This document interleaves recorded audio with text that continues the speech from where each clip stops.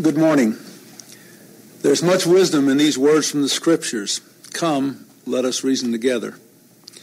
This week we've seen a good example of what happens when people talk to each other instead of shout at each other. And unfortunately, we've also seen what happens when some people go to unreasonable lengths to prevent reasonable discussion and decision-making. I'm speaking to you from the Pacific Northwest, where we've just concluded the Forest Conference. For years, the good people of the Northwest have been divided by a difficult argument over important values. How best to preserve jobs and protect the forests in this beautiful and productive region of our great nation. Yesterday in Portland, Oregon, timber workers, business people, environmentalists, and community leaders sat down together in a conference room, not a courtroom. We discussed how to achieve a healthy economy and a healthy environment.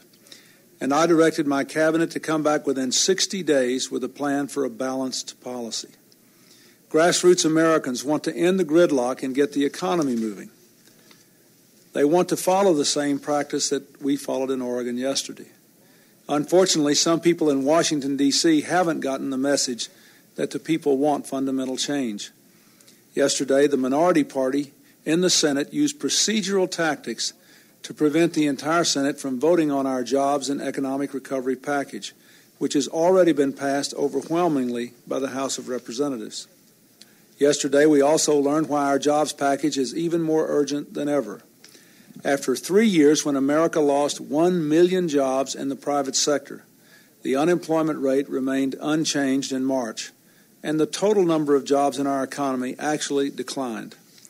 Now, some folks in Washington may think everything's fine, but all across America, the people understand there won't be a real recovery until our working men and women can look forward to a secure, high-wage future for themselves and their children. The people know that America needs our plan to put 500,000 Americans back to work by beginning the investments we need in a stronger, smarter economy. It's time to move beyond the old politics of partisanship, posturing, and procedural delays and start working together to solve problems. Good things can be accomplished when we reason together. And just as this works in our own country, so too can it work between ourselves and other nations. That's why I'm taking my first trip out of the country today to meet with Russia's democratically elected president, Boris Yeltsin. Nowhere is progress toward democracy and free markets more important to us than in Russia and the new independent states of the former Soviet Union. Their progress presents a great security challenge and offers great economic opportunities. Russia's rebirth is in the economic interest of American taxpayers, workers, and businesses, and the security interests of all of us. We spent over $4 trillion to wage the Cold War. Now we can reduce that spending because the arms and armies of the former Soviet Union pose a greatly reduced threat to us and to our allies. If Russia were to revert to its old ways or plunge into chaos, we would need to reassess our plans for defense savings. That could mean less money for creating new businesses and new jobs, less for preparing our children for the future, less for education. Our economic program at home, more jobs and greater incomes for Americans, could be jeopardized if the reforms in Russia fail.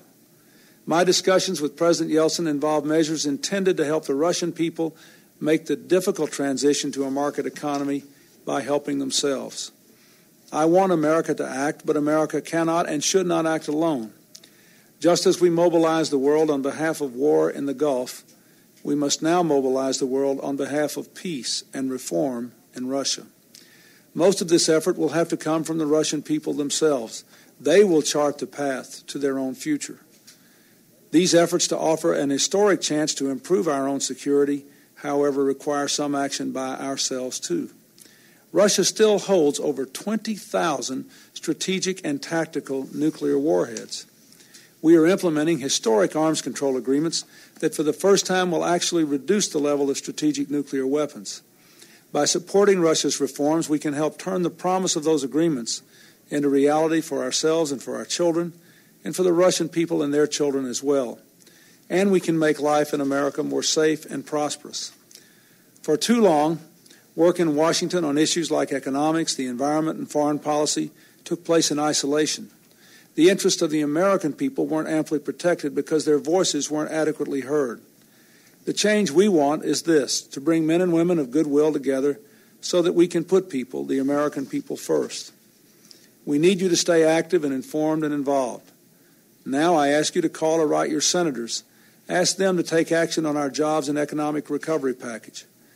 I ask for your best wishes as I go into this meeting with President Yeltsin and your understanding that here there is no clear line between our interests at home and our interests abroad. We cannot withdraw from the world, even as we work to make America stronger. Together we can change America and change the world. Thank you for listening.